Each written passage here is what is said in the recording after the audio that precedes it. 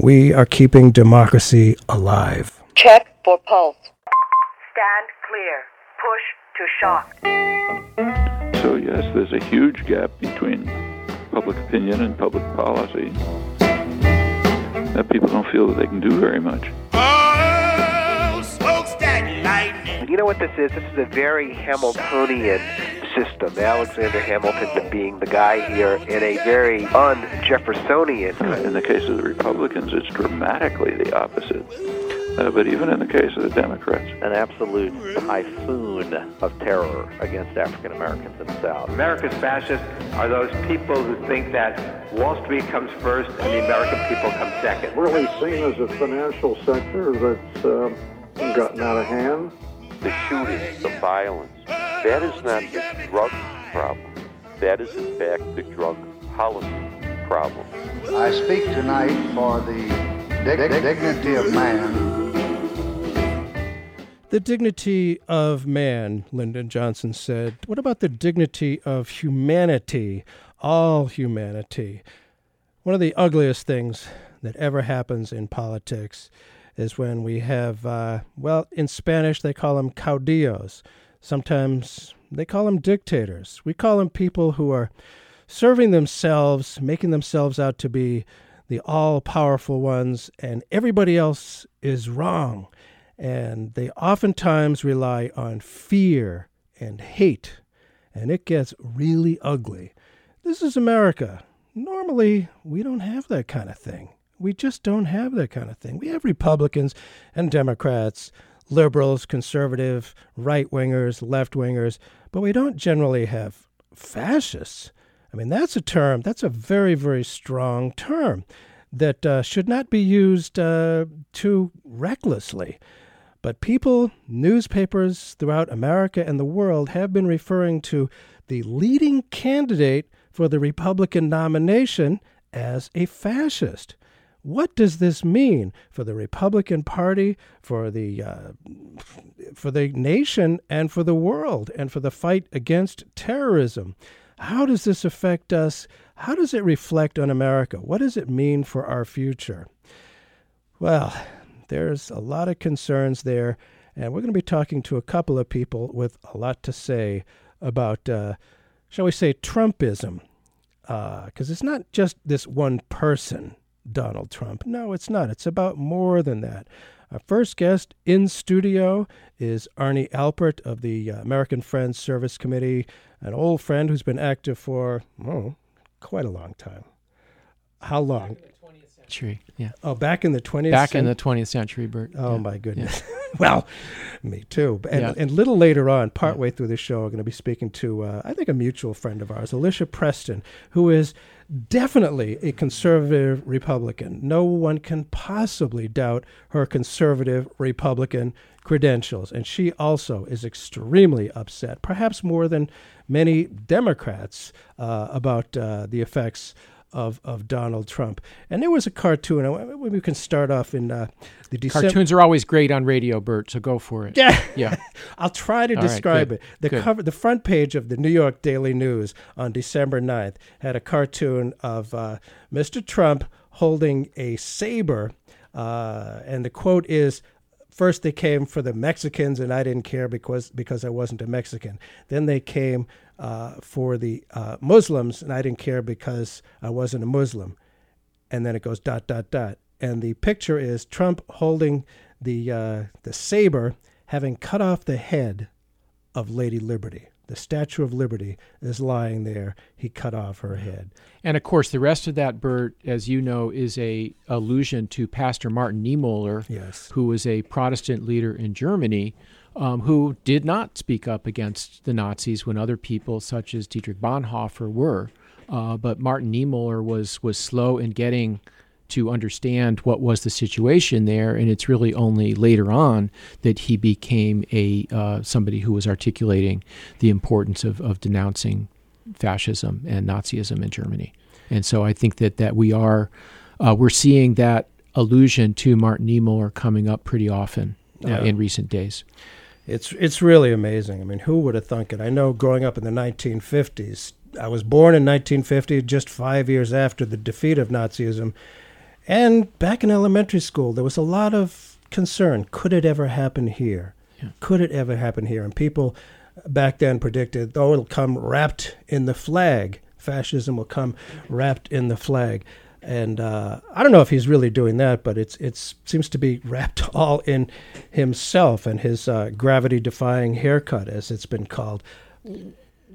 What Arnie? What do you think? Let me just first say that the American Friends Service Committee in New Hampshire is following the presidential race very closely and following the rhetoric very closely. We are not taking a position on who people should vote for, who people should vote against. Right. But we're very concerned about a lot of the issues that are playing out in the campaign, including how the issue of immigration and now how that's been extended to the issue of refugees and religion and a lot of other things. And obviously actually now also related to issues of war and peace in the Middle East, all kind of glommed up together in a pretty toxic stew right now. So we're very concerned about that. Well, just for those who may not be familiar with the AFSC, American Friends Service Committee, what is your mission? Well, we got started 98 years ago as a Quaker expression of concern for people who were suffering because of the war that was going on in Europe, and young men who were Quaker volunteers went to provide humanitarian assistance to civilians who were being driven from their homes, or people who needed health care, people who needed nutritional assistance. And since then, the organization has continued to work in situations of armed conflict and post-conflict situations to promote peacemaking and to try to help communities recover, to provide economic and social assistance to people, as well as looking in this country and around the world at the root causes of violence and injustice, which include racism, Islamophobia, xenophobia, nativism, a bunch of connected words here that we're seeing popping up all around us right now. And that, there have been these strains throughout the 20th century, at the very least, nativism, racism. We've had people like Father Coughlin in the early 30s who trumped up fear, shall we say. We had a very active Ku Klux Klan presence in the Seacoast in the 1920s. That's right. Rochester, Portsmouth, Concord, Hampton. There were active KKK activities going on. One of the most chilling photos I've ever seen was actually in the Hampton town history, and it was a fold-out photograph, black and white photograph of a KKK march down along the beach or something or other with hundreds of people in hoods. So again, it has happened here. We haven't seen, obviously, the extent of violence and extremism that we did see in Nazi Germany. Right. Although, of course, we also understand that our own country really does get its birth in genocidal wars against the native people who were here before the Europeans arrived. And so it's never been, in a sense, that far from the surface here. And again, to say also, Bert, at the same time, we've always had these strains of nativism and racism to the extreme. We've also had strains of genuine democracy, of tolerance, of respect, of inclusion, of love, and of an understanding that that we want to treat our neighbors well, regardless of their race, their religion, their culture, where they were born, what they look like, and all these other things. And that strain is also very strong, and I think it's very strong here in New Hampshire. I think it's strong, really, well, with an awful lot of people. I mean, the Statue of Liberty. I think that was a brilliant cartoon, whoever made it, at the Daily News, because that's what we are to the world. The world has always looked to America as a place of respect and understanding. You don't have to pass any religious test or anything like that. And it's not like Donald Trump is the only one calling for religious tests, which some of the Republican candidates, and I know you're not getting involved directly in political aspects, but some of the other leading candidates have suggested that only Christians. That's right. Yeah, no, so that's right. So that's disturbing, and it's, many people have pointed out it's also, I mean, Trump has wanted to build a physical wall. He also wants to put up perhaps larger walls by saying that Muslims cannot enter the country at all as tourists, as refugees, as immigrants, as anything else, as business people.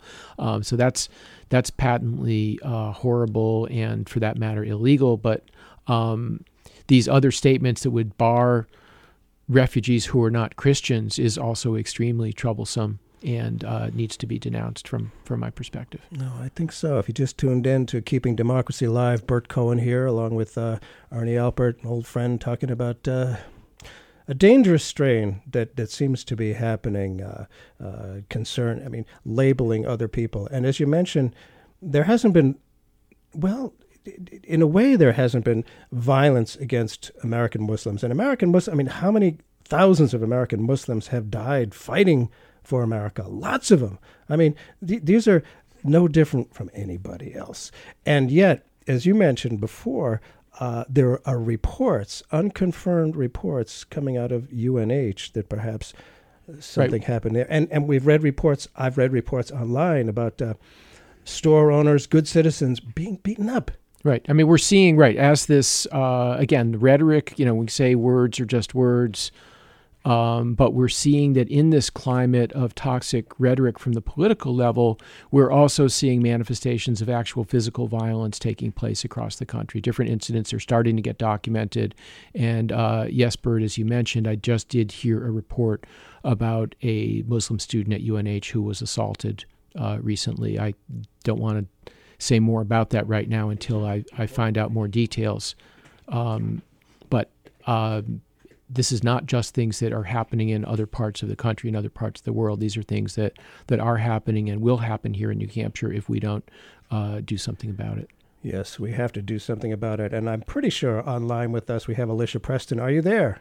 I am here. Hello. Hey, thanks so much for being with us. Bert Cohen here, along with Arnie Alpert. And as I was saying before, no one can possibly doubt the conservative Republican credentials of our friend Alicia Preston. You have worked on campaigns and been an active, genuine conservative Republican for many, many years. You and I suppose, might accidentally agree on something, but generally... Only when the moon is in lunar eclipse.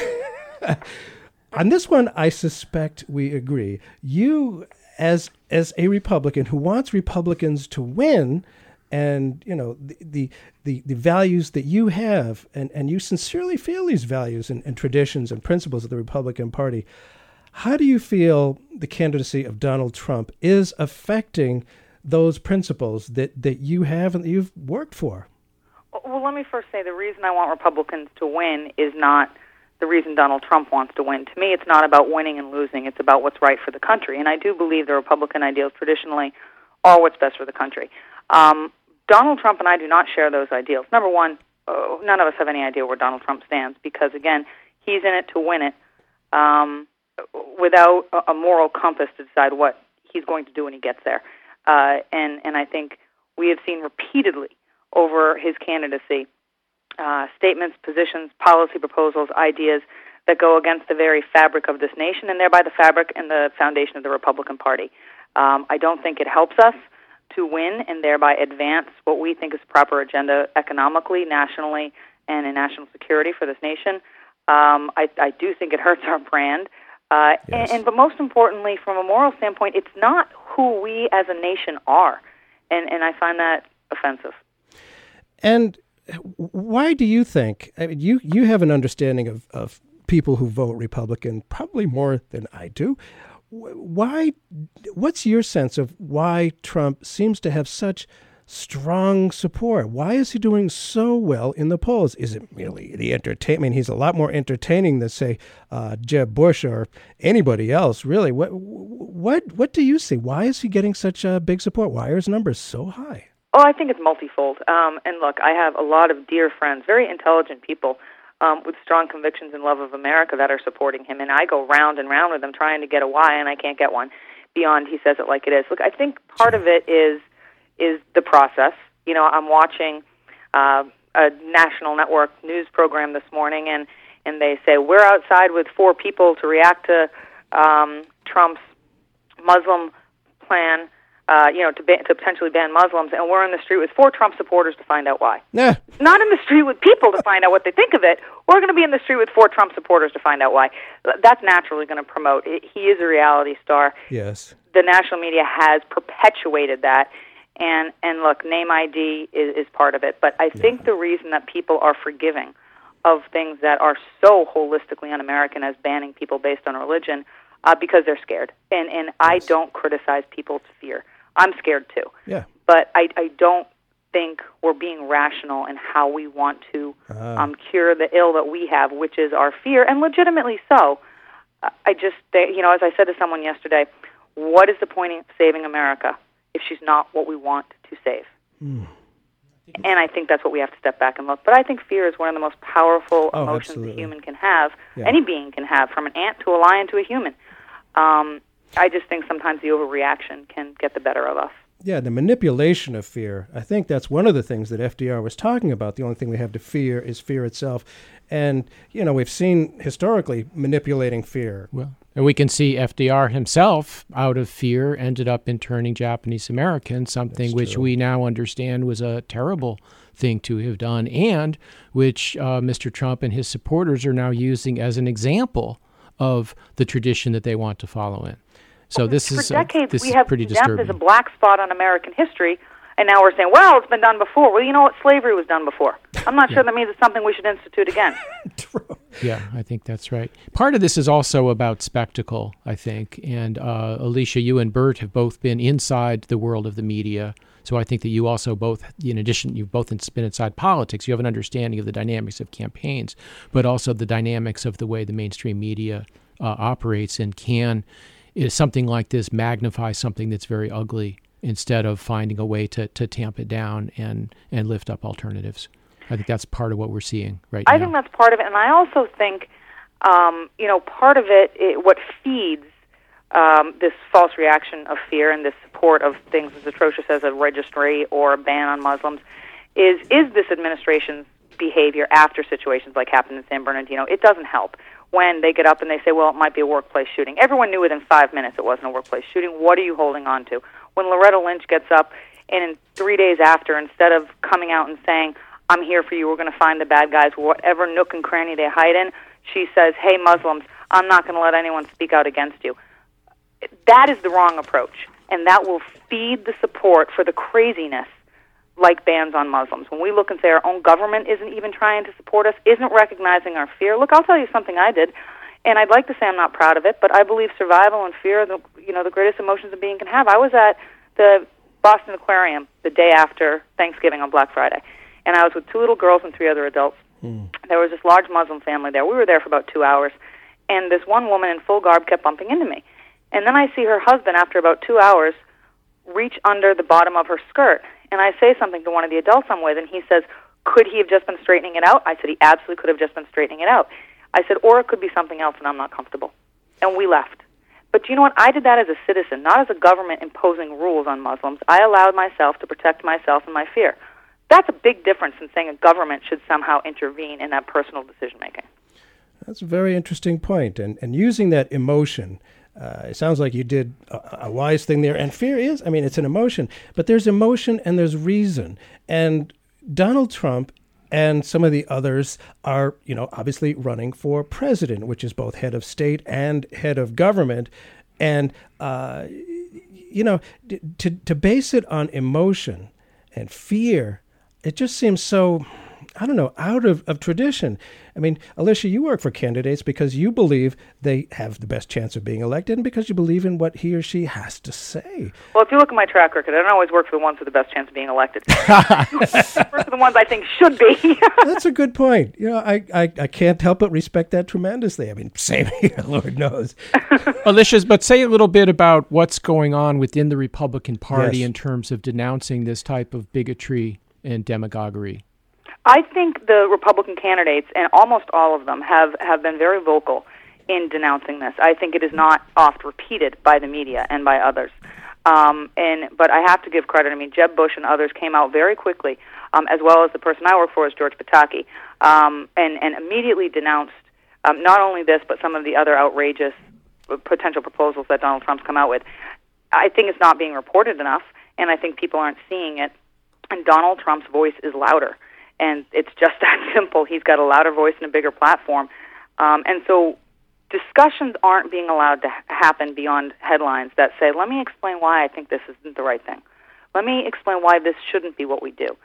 Instead, it's strictly emotional reactions, as you point out, and strictly headlines and bombastic language. And people hear that. They hear it and they say, he gets it, I'm afraid too, and he gets it, I'm afraid, I'm going to be with him. But you have to step back and say, this is America. We don't make decisions based on people's religion. Short of a brand new religion being created called Kill Americans, you can't stop people coming into this country. And again, this is not, people are confused. They think he's referring to an immigration program or a refugee program. He is not. He's referring to the Muslim Canadian family visiting their family in New York for the weekend.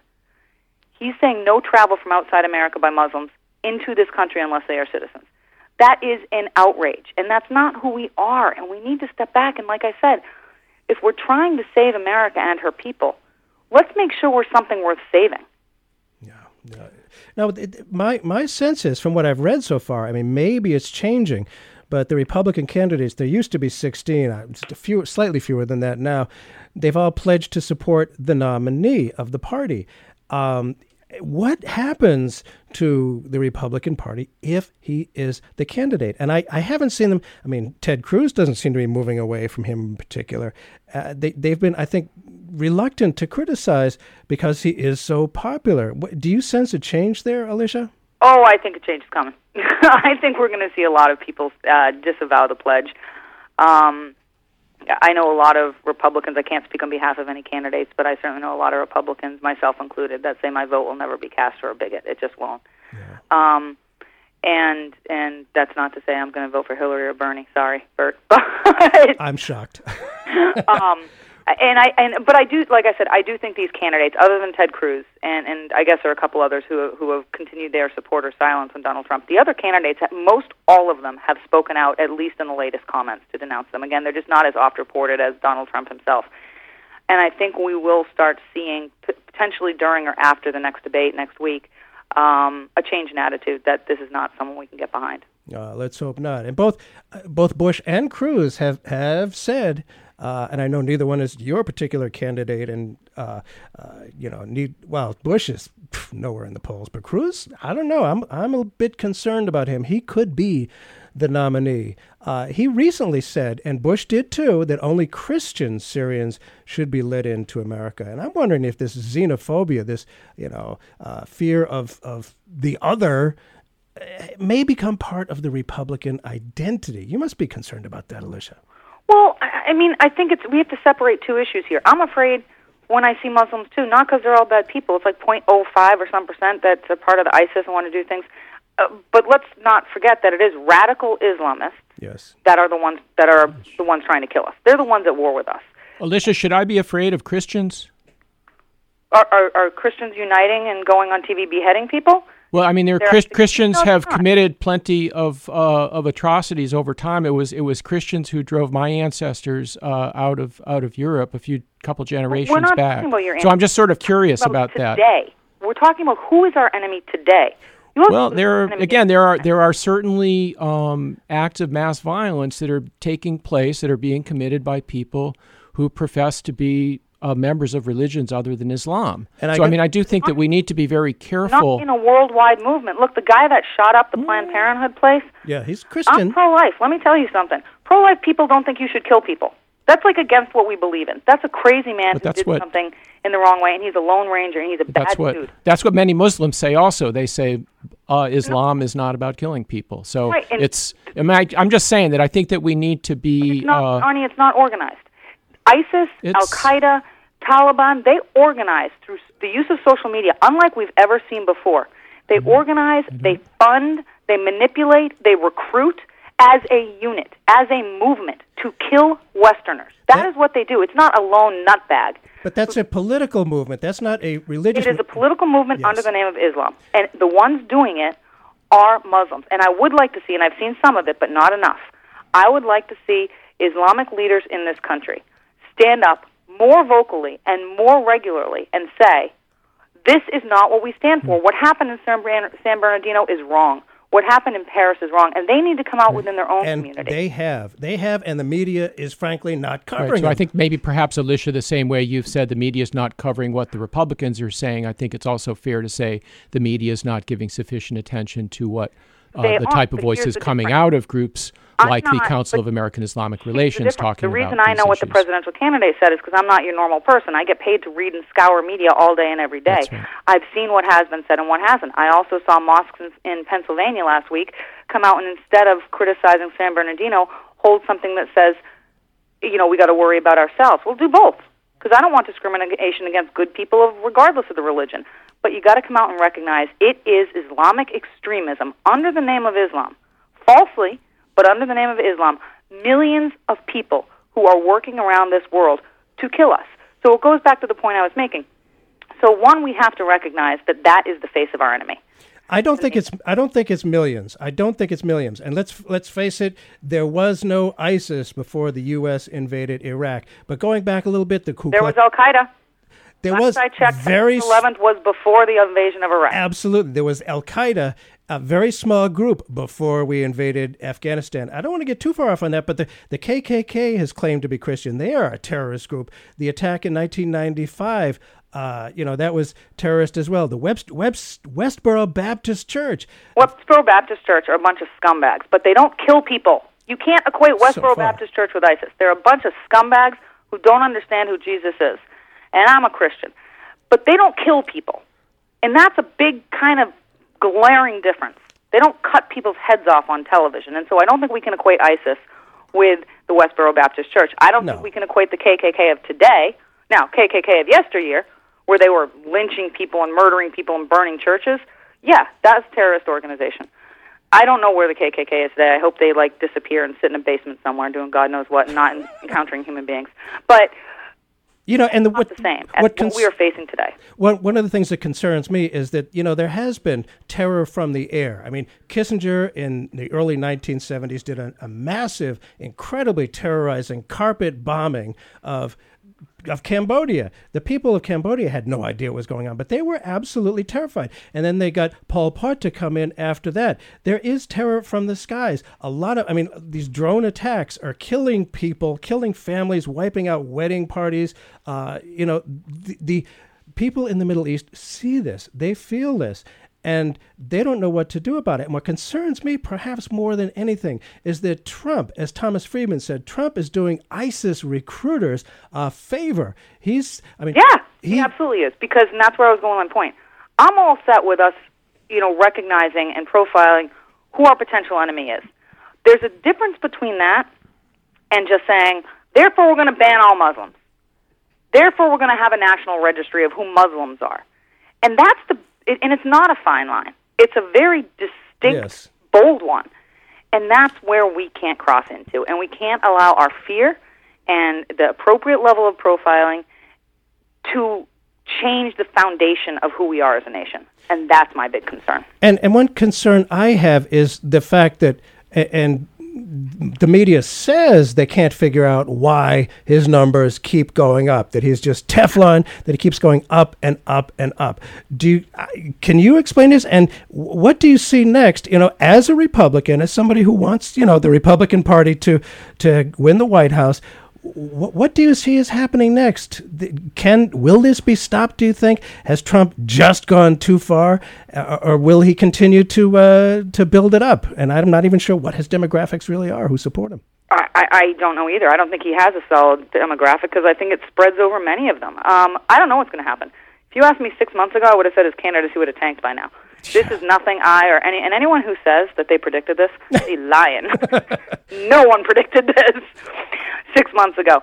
I don't know. As for your first question about the media keeps saying, why do his numbers rise up? Well, just for what I said. How do you feel about Trump's reaction to the Muslim situation? Let's ask 4 Trump supporters what they think. Okay. Look, the national media has made the race for the highest office in our land a ratings game, and that's outrageous. New Hampshire, Iowa, South Carolina, other early states should take it back and should say, okay, we're going to have our own debates for New Hampshire people, Iowa people, South Carolina people. You guys want to air it, fine. We're using New Hampshire criteria, not national polling. It's a little late for that now. If we have the opportunity to have the first in the nation primary again, that's what we got to do. We've got to say as citizens, a 4,000-person room at an auditorium at a high school isn't all we need here in New Hampshire. I want to sit down and talk to you face to face. That is how we vet presidents, is we get the chance to see who they really are beyond the headlines. We haven't done that this year. And you know what? A lot of the fault is on the electorate for allowing it to occur. No, that's a very good point. We've always, New Hampshire, one of the things I've always really loved and respected greatly about New Hampshire citizens is that we can tell if somebody's for real or not, if they have a brain in their head or not, because they come into our houses, they come into our kitchen. We meet them one-on-one, and we can tell if somebody's authentic and get a sense of whether we can trust him or her. And it's really changed this time. It's just entertainment value. Yeah, and we lack the vetting process. I mean, I've looked, because like I said, I scour news and I've seen it. And, Politico, I believe it was, did this top 115 best things Trump ever said. Best not as in actually good, but like Trumpist things he ever said. And any woman should not support this man. There is no excuse for any female to support this man. He says things like, oh, women, you got to treat them like the SH word. He goes on and on and on. He talks about, what was one, I'm paraphrasing, but it was something like, I hate that blacks count my money. It shouldn't be blacks, it should be little men in yarmulkes. These are his actual quotes. Have you heard that anywhere in regular media? No, I haven't.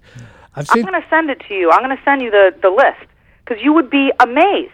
And no one's reporting this. No one else could ever get away with being the misogynist, anti-Semitic jerk that he is, and yet he very well is on a path to lead this nation. Great. So, Alicia, you were saying that you think we'll be hearing more from other leading Republicans with more solid denunciations and distancing of Trump and trying to distance Trump from the Republican Party? I do, and I don't say that with any inside information. I just say that seeing how things are turning.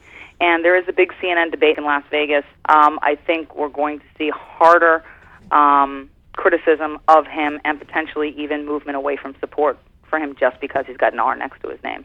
And I think we should. I think the whole idea of you have to support him because he's got an R next to his name, I genuinely agree with. Right. If you are a registered Republican, actively work as a Republican, I think Trump breaks the rules, and therefore so can we. Yeah, very interesting stuff. I'm just looking at one quote from him. I mean, you talk about any women voting for him. Here's a direct quote. You could see, and this is against the reporter Megyn Kelly, I think it was, on Fox, you could see there was blood coming out of her eyes, blood coming out of her wherever. Right. Unbelievable. Unbelievable. And Megyn Kelly had to issue a pseudo-apology. Come on, I would have punched the guy in the face. Well, let's get him on your show anyway. So. Yes. Well, great to talk to you, Alicia. And I'm sure we'll be bumping into you as we head toward the New Hampshire primary coming up in, 60 days or so, something like that. It's getting close. Well, to your audience, Merry Christmas, Happy Hanukkah, and have a wonderful holiday season. Bert, we will catch lunch soon. Yes, we will. Thank you so much for being with us on Keeping Democracy Alive. We share that goal, keeping democracy alive. Thank you. Well, I wonder if the Republicans are going to distance themselves. I mean, the candidates, Arnie, it seems that, they're reluctant to because the guy's doing well. I mean, Cruz isn't going to distance himself. No, well, Cruz has made it very clear that he's not going to distance himself and that he's said, I want his voters, Cruz. Anyway, so that's, yeah. And do you think people have wondered about it? I mean, they like, I find that each election is always either we want more of the same or we want change. I sense this is a year people are feeling we want change, that he's talking straight and people like that. I wonder, I've heard it said that maybe Trump connects with a lot of what Americans really think behind closed doors but aren't comfortable saying in public, and he's bringing it out. I don't know about that, Bert. I think that sometimes during a political season, things do come out in public that otherwise people just don't talk about that much. But again, as we've discussed before, we've had strains of nativism and xenophobia and bigotry kind of rising and falling throughout American history. And it just looks like right now we're in one of those times when it appears to be rising, and we've got to see what we can do to turn that around as quickly as possible. I mean, I thought he would start to fade right after that incredible thing against Megyn Kelly. Arnie, why hasn't he faded? Is it because so many people feel like he does, that they're kind of xenophobic and racist and are okay with fascism? There is a lot of feeling that somehow people are being failed by the establishment. People feel like the political and economic system is not working for most people. I mean, you've certainly talked about that on plenty of shows here. We look at the rising inequality. We look at stagnant wages. We look at the way that billionaires get their way in our political system. And Trump has even said that. He's even talked about that himself. It's kind of interesting. So that it's not in some ways, I think that the fact that the candidates who appear to be less figures of the establishment are getting a little bit more support right now. And even again, if you go and listen to Ted Cruz says, I'm not part of the establishment. They all, everybody wants to be outside the Beltway, part of the establishment. You could be president running for re-election, I guess, and say you're not part of the establishment these days because you think that might get you some votes. But I do think that that's part of what's going on. The political system, the economic system really have not been working for some time for most people. People are looking for alternatives. Yes. And when you combine that with what is still a degree of belief in white supremacy, a belief in nativism, that again, those are currents that are deep in the American psyche, yes. And we're not rooting them out through this type of process right now. Obviously, there seem to be given room to grow and flourish. So again, we've got to find some ways to be more clear in denouncing that. I also think, Bert, as you were starting to get at before, we also do have to look at this as part of a global phenomenon, and that if we can't kind of de-link this issue of xenophobia from questions about what is happening in Iraq and Syria, we need to also look at a connection between the flight of refugees, the rise of Islamophobia in this country, and the fact that the United States has now been at war in that part of the world pretty consistently for the last several decades. It seems like really going back to the first Bush presidency and the first war with Iraq, how many millions of people have been killed, how many people have been driven from their homes, and what happens when that goes on. And it's true, I forget which theorist said to every action there's an equal and opposite reaction. That was Isaac Newton. I knew that. All right. Of course. All right. But, I hope it's not equal reaction because, as you said, no exaggeration, millions of people have lost their lives. Right. We don't see it here. Right. It's not in, right here on these shores. But we do see it because we have, again, it's fabulous. We've been able to welcome people who are coming out of the Democratic Republic of Congo, where millions of people have lost their lives in recent years and been displaced from their homes. We do have refugees coming from Iraq and Afghanistan. We have refugees who were driven out of their homes in Bhutan by, what our ancestors would have called pogroms, 20 years ago. So, and these people are here, and they can also teach us some things. We can listen to their voices about the importance of welcoming refugees and about the importance of peacemaking in the world. If you just tuned in to Keeping Democracy Alive, Bert Cohen here, along with Arnie Alpert of the American Friends Service Committee. We're talking about Trumpism. Even if Trump does fade, I wonder how much he has affected our political future. What are your thoughts on that? We'll have to look back in a little while. Let's, right now, the future that I'm looking at is taking place a couple hours from now when Mr. Trump is going to be right here in Portsmouth, where he's been invited by the New England Police Benevolent Association to address their meeting this evening. So we will be outside of that event with some signs that bear slogans such as "Love is stronger than hate," that we welcome refugees, that Black Lives Matter, that we want to build bridges, not walls. We want to try to get that message out as strongly as we can, and we've encouraged people to join us and be out there today.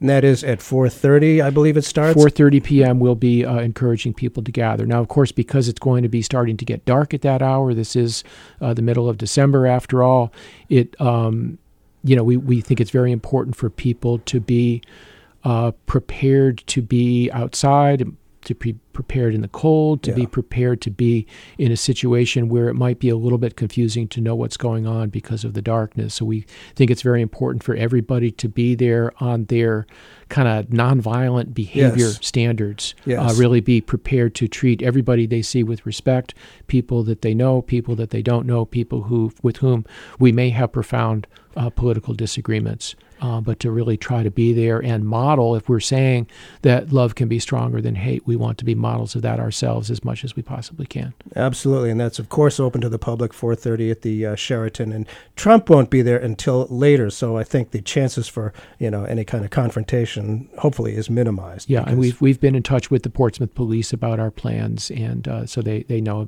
about that. I wonder, getting back to the idea of people want something different. They want a straight talker. That even Trump is talking about issues that he's one of the. Populism, meaning the strength of, and popularity of a candidate. There have been populists on the left and right throughout not only American history, but a lot of Western history. Again, sometimes it comes from the left, sometimes it comes from the right. We had Huey Long, who was kind of a mix of both left and right. And, let's look at Bernie Sanders here. And people have thought that, well, maybe Trump is the right version of Bernie Sanders, except that Bernie Sanders is certainly no racist. He is no hater. And, the southern part. Bernie also comes out of a profound democratic tradition. A small d democratic that has to do with dialogue, that has to do with paying attention to people. And Mr. Trump comes out of a tradition, I guess you could say, a plutocracy.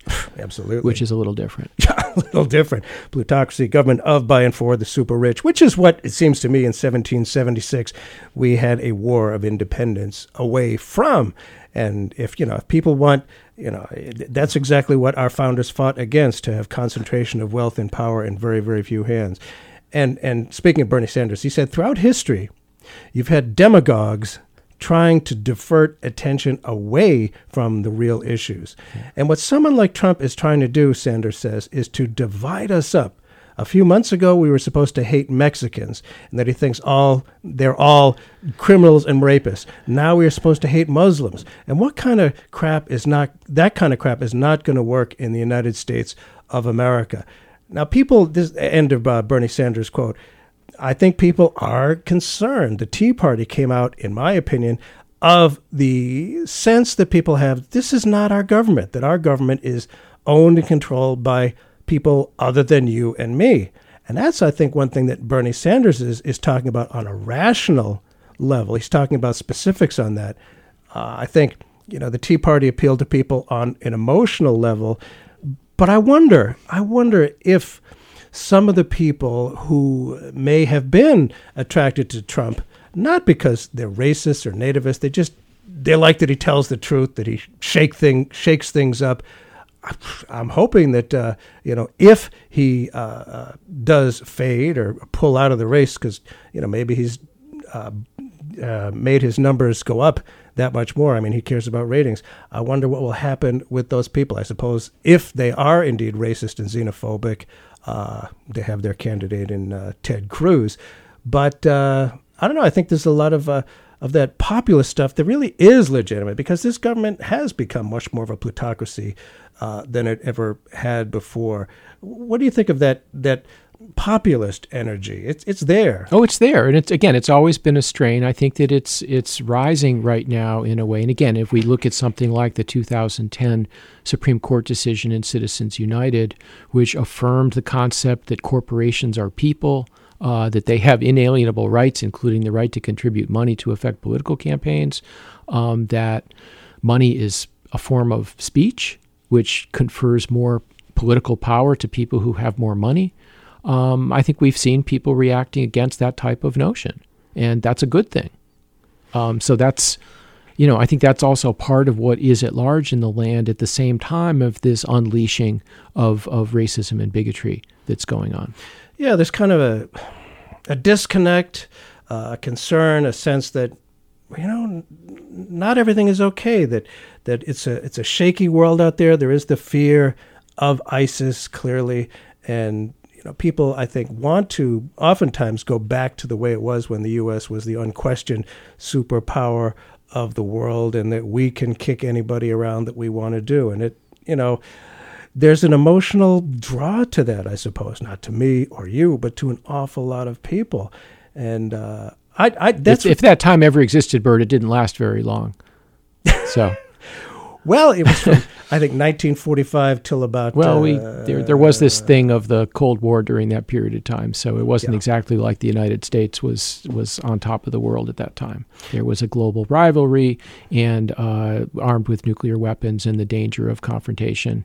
at the nuclear level at any moment, which I have to say also has not gone away and is something that we are trying to give attention to at the American Friends Service Committee, is a new push to create more nuclear weapons, which will not keep us safer, but will actually make us less safe. There's that whole sense of, after Osama bin Laden was killed, there was that, we're number one, and that nativism that we want to, everybody else, it's them out there that are the bad guys, and that's what really concerns me. Is that belief by a lot of people that we have to have hegemony over the world, and that we have to white supremacists, basically, that it's those out there, and the fear of that. That's what I think since December 7th, 1941, the fear of them out there, the anger at those other people, has, as Sanders said, diverted our attention. There's a lot of demagoguery and diverted our attention from real issues. My sense is and Trump has played on that very, very clearly. In fact, the Southern Poverty Law Center has designated Donald Trump and his campaign as a hate group. And they define hate groups as those that, quote, have beliefs or practices that attack or malign an entire class of people, typically for their immutable characteristics. I think people are starting to get that we are a nation of immigrants, after all. And imagine if the natives here in the, say, 17th century had said, nah, no Christians. You can't come in unless you're one of us. Yeah, well, they may have said that, Bert, but they might not have had the power to enforce that. That's true. Again, right now, this is also about power, not just about ideology.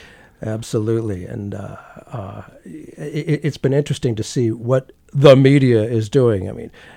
I've been disgusted at how sheepish they've been, just going for entertainment. And in fact, the Huffington Post recently took the step of announcing that from now on, it will classify Donald Trump coverage in its entertainment category, which I think they went back on that. They did that, but I don't think that that's where it is anymore. I think, again, they were hoping, as were many, that it was a passing thing and that he was going to fade. But when he's sitting on top of the polls consistently, it's kind of hard to say that it's just entertainment. I think that what's more difficult to sort of tease out is the way in which entertainment and spectacle have become so much a part of our political culture. Yes. So that we see our presidents and political leaders kind of the same way we see celebrities. Yes. In some ways, so that whether they're on the cover of Time or the cover of People, it sort of doesn't really matter that much. And which TV, they're on TV all the time, and we go from a celebrity story to a political story very easily. And I will never forget sitting at a lunch back when I was in the state Senate, and a person I didn't know was sitting at the table with me, and she said, "Oh, I'm sitting next to a celebrity." And I was thinking, who's what? Here? Yeah. And one of the things about America, I think, that is different and unique is that we have head of state and head of government. I may be all by myself on this one, in the same person. There are other places where you have a king or a queen. You can have a celebrity who has no real power, but he or she is just, the identity of the country. To me, Ronald Reagan would have been far less damaging to the United States and the world had he just been, king with no power. He was a Hollywood movie star. Qualified? Yeah. Not in the least. But he was a Hollywood movie star. And then you could have a schlub with no charisma, no star power like Walter Mondale running the country. Yeah. But we're kind of unique that way in that we have that kind of thing. That's not going to change, obviously. Not this season, at least. So I know. Yeah. And so what do we think here? Is Well, let me say one thing about the media, Bird. We mentioned with Alicia that there is another Republican debate that's coming up. It's going to be in Las Vegas. And if you go to our Governing Under the Influence website, which is gui.afsc.org, you can see a blog that we posted a couple days ago, which talks about tweeting the debate moderators. and it has the information about the 2 debates that are coming up, the information about who their moderators are, and for those of you who are on Twitter, it has their Twitter handles so that you can use, and in 140 characters or less, you can send them a message on what they ought to tell the candidates. The messages that we're suggesting have to do with the influence of the military-industrial complex, the influence of corporations that are making millions of dollars off putting people in prison, and then recycling some of their millions to influence political candidates and debates. But that's, obviously, but people can use that information and craft your own message to those debate moderators as a way to help frame the discussion that's going on. And we in New Hampshire, if you're in New Hampshire, it's a great thing. You know what it's like. You've probably been called many times asking polling questions. We have that opportunity here, and it's a great responsibility to take this seriously and to meet with the candidates and to suggest questions for him or her. And I think Lindsey Graham's actually in Portsmouth right now over at a Chamber of Commerce event or a Rotary Club event or something like that. So, and again, there's people out there. So I can also go to our website, gui.afsc.org, look at the candidate calendar and find out where the candidates are going to be and go out and talk to them. Make sure that they hear from you. If you want to hear them denouncing racism and xenophobia, make sure that they hear that from you directly if you can. Use your letters to the editor. Use your own social media. We're not, we don't have to be kept silent in the face of bluster and demagoguery, and just because people can buy a bigger megaphone than you and I have doesn't mean that we have to be silent. And it's true. And I think keeping democracy alive is obviously the name of the show and what we're all about here. And what really concerns me is that so many people have come to the conclusion that we are powerless, that there's nothing we can do, and we accept that powerlessness. And it is absolutely not true. We are not powerless, especially here in New Hampshire. We can make our voices heard. And you're right, they have that megaphone, and that's one thing about, money equals speech. It doesn't equal speech. It equals a bigger megaphone. Yeah. But letters to the editor, meeting with the candidates and raising voices, the media follows that. And there's that old saying, once the people lead, the leaders will follow. And they're waiting to see this. The fellow you just mentioned, who's in Portsmouth, Lindsey Graham. Yeah, an alleged candidate for president, isn't he? He's a candidate. He's a U.S. senator. He's on Capitol Hill. He's very influential, and he has been speaking out. He has, denouncing much of what Trump stands for, at least as far as the anti-Muslim sentiments of it. And that's one thing. Although he also, wants to escalate wars in the Middle East, which, frankly, I think will escalate tension, and of course it will. Can create more grounds for terrorist movements rather than trying to calm that down. But anyway, there are some things to be talked about there. And we can make a difference. And I come back to, Arnie, I'm sure you're familiar with this old story of Franklin Roosevelt meeting with A. Philip Randolph of the Brotherhood of Sleeping Car Porters. Yes, indeed. And he, a black man, wanted to have the president speak against unfairness and racism, and wanted, better wages and working conditions. And the president said something like, I agree with you. I want to help you. Now go out there and make me do it. And that's the point. We can make them do it. Lindsey Graham wouldn't be saying this stuff if the people weren't raising their voices and making it safe for the candidates to do it. No, very, very few political candidates want to stick their necks out if they don't think it's safe. Generally, there are exceptions. Bernie Sanders obviously is one of them. Maybe Bert Cohen was one. There's a few others. Rennie Cushing, I think, is another one, who don't wait for that. But we, the people, have to make it safe if they see, and I do believe that they're starting to see, the non-Trump people are starting to see that the people are saying, maybe this guy isn't so good after all. Although, according to a Bloomberg poll recently, more than 2/3 of likely GOP primary voters, and I hate that term GOP because they're grand old party. They're grand. A likely of Republican likely primary voters support the policy of excluding Muslims. More than 1/3 say it makes them more likely to vote for Trump. It's just amazing to me that so many Republican likely primary voters see some merit in banning Muslims from the U.S. And this poll is not hopeful for anybody believing that this is the final straw for Donald Trump. It's curious to me what the Republican Party has become, what their identity is.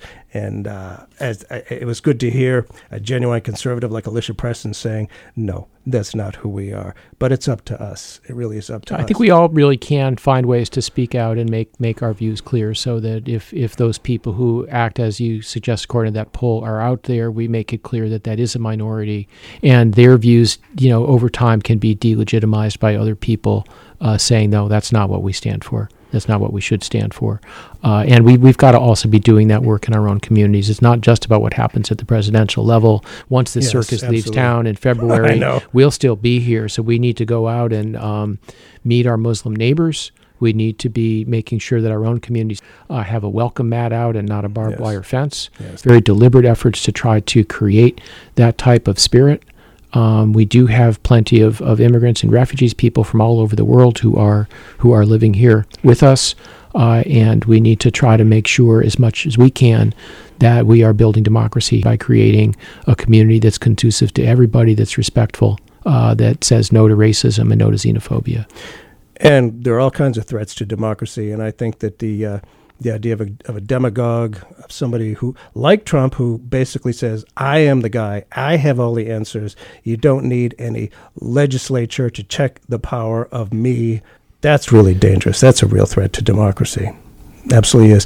And there was a couple of websites or something you can point people to if they want to get more involved and learn more. If they want to get involved with us, if they're interested in views on what's going on in Iraq and Syria and how to make a difference there and looking at issues having to do with refugees and immigration, if you go to our main website at afsc.org, you can find a lot of good stuff.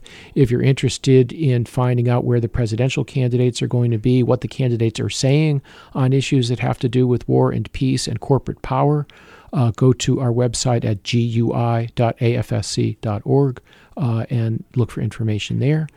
You can always find us at afsc.org/nh to find out more about what's going on in the New Hampshire program. And during the legislative season, you can listen to our State House Watch radio show on WNHN-FM in Concord and WNHNFM.org. All right. To find out. If you care about democracy and respecting other people, make a sign that says welcome refugees or love is greater than hate, build bridges not walls, something along those lines, and look for us there. I look forward to seeing you all there. Thank you so much for being with us. Thanks for having me, Bert.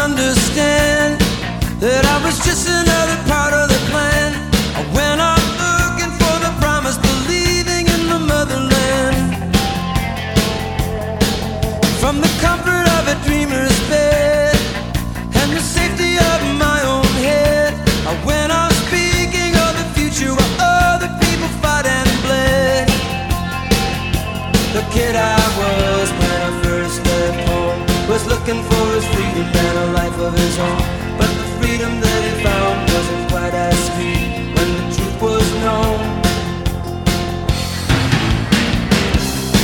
I had prayed for America, I was made for America. It's in my blood and in my bones. By the dawn's early light, by all I know is right, we're gonna reap what we have sown.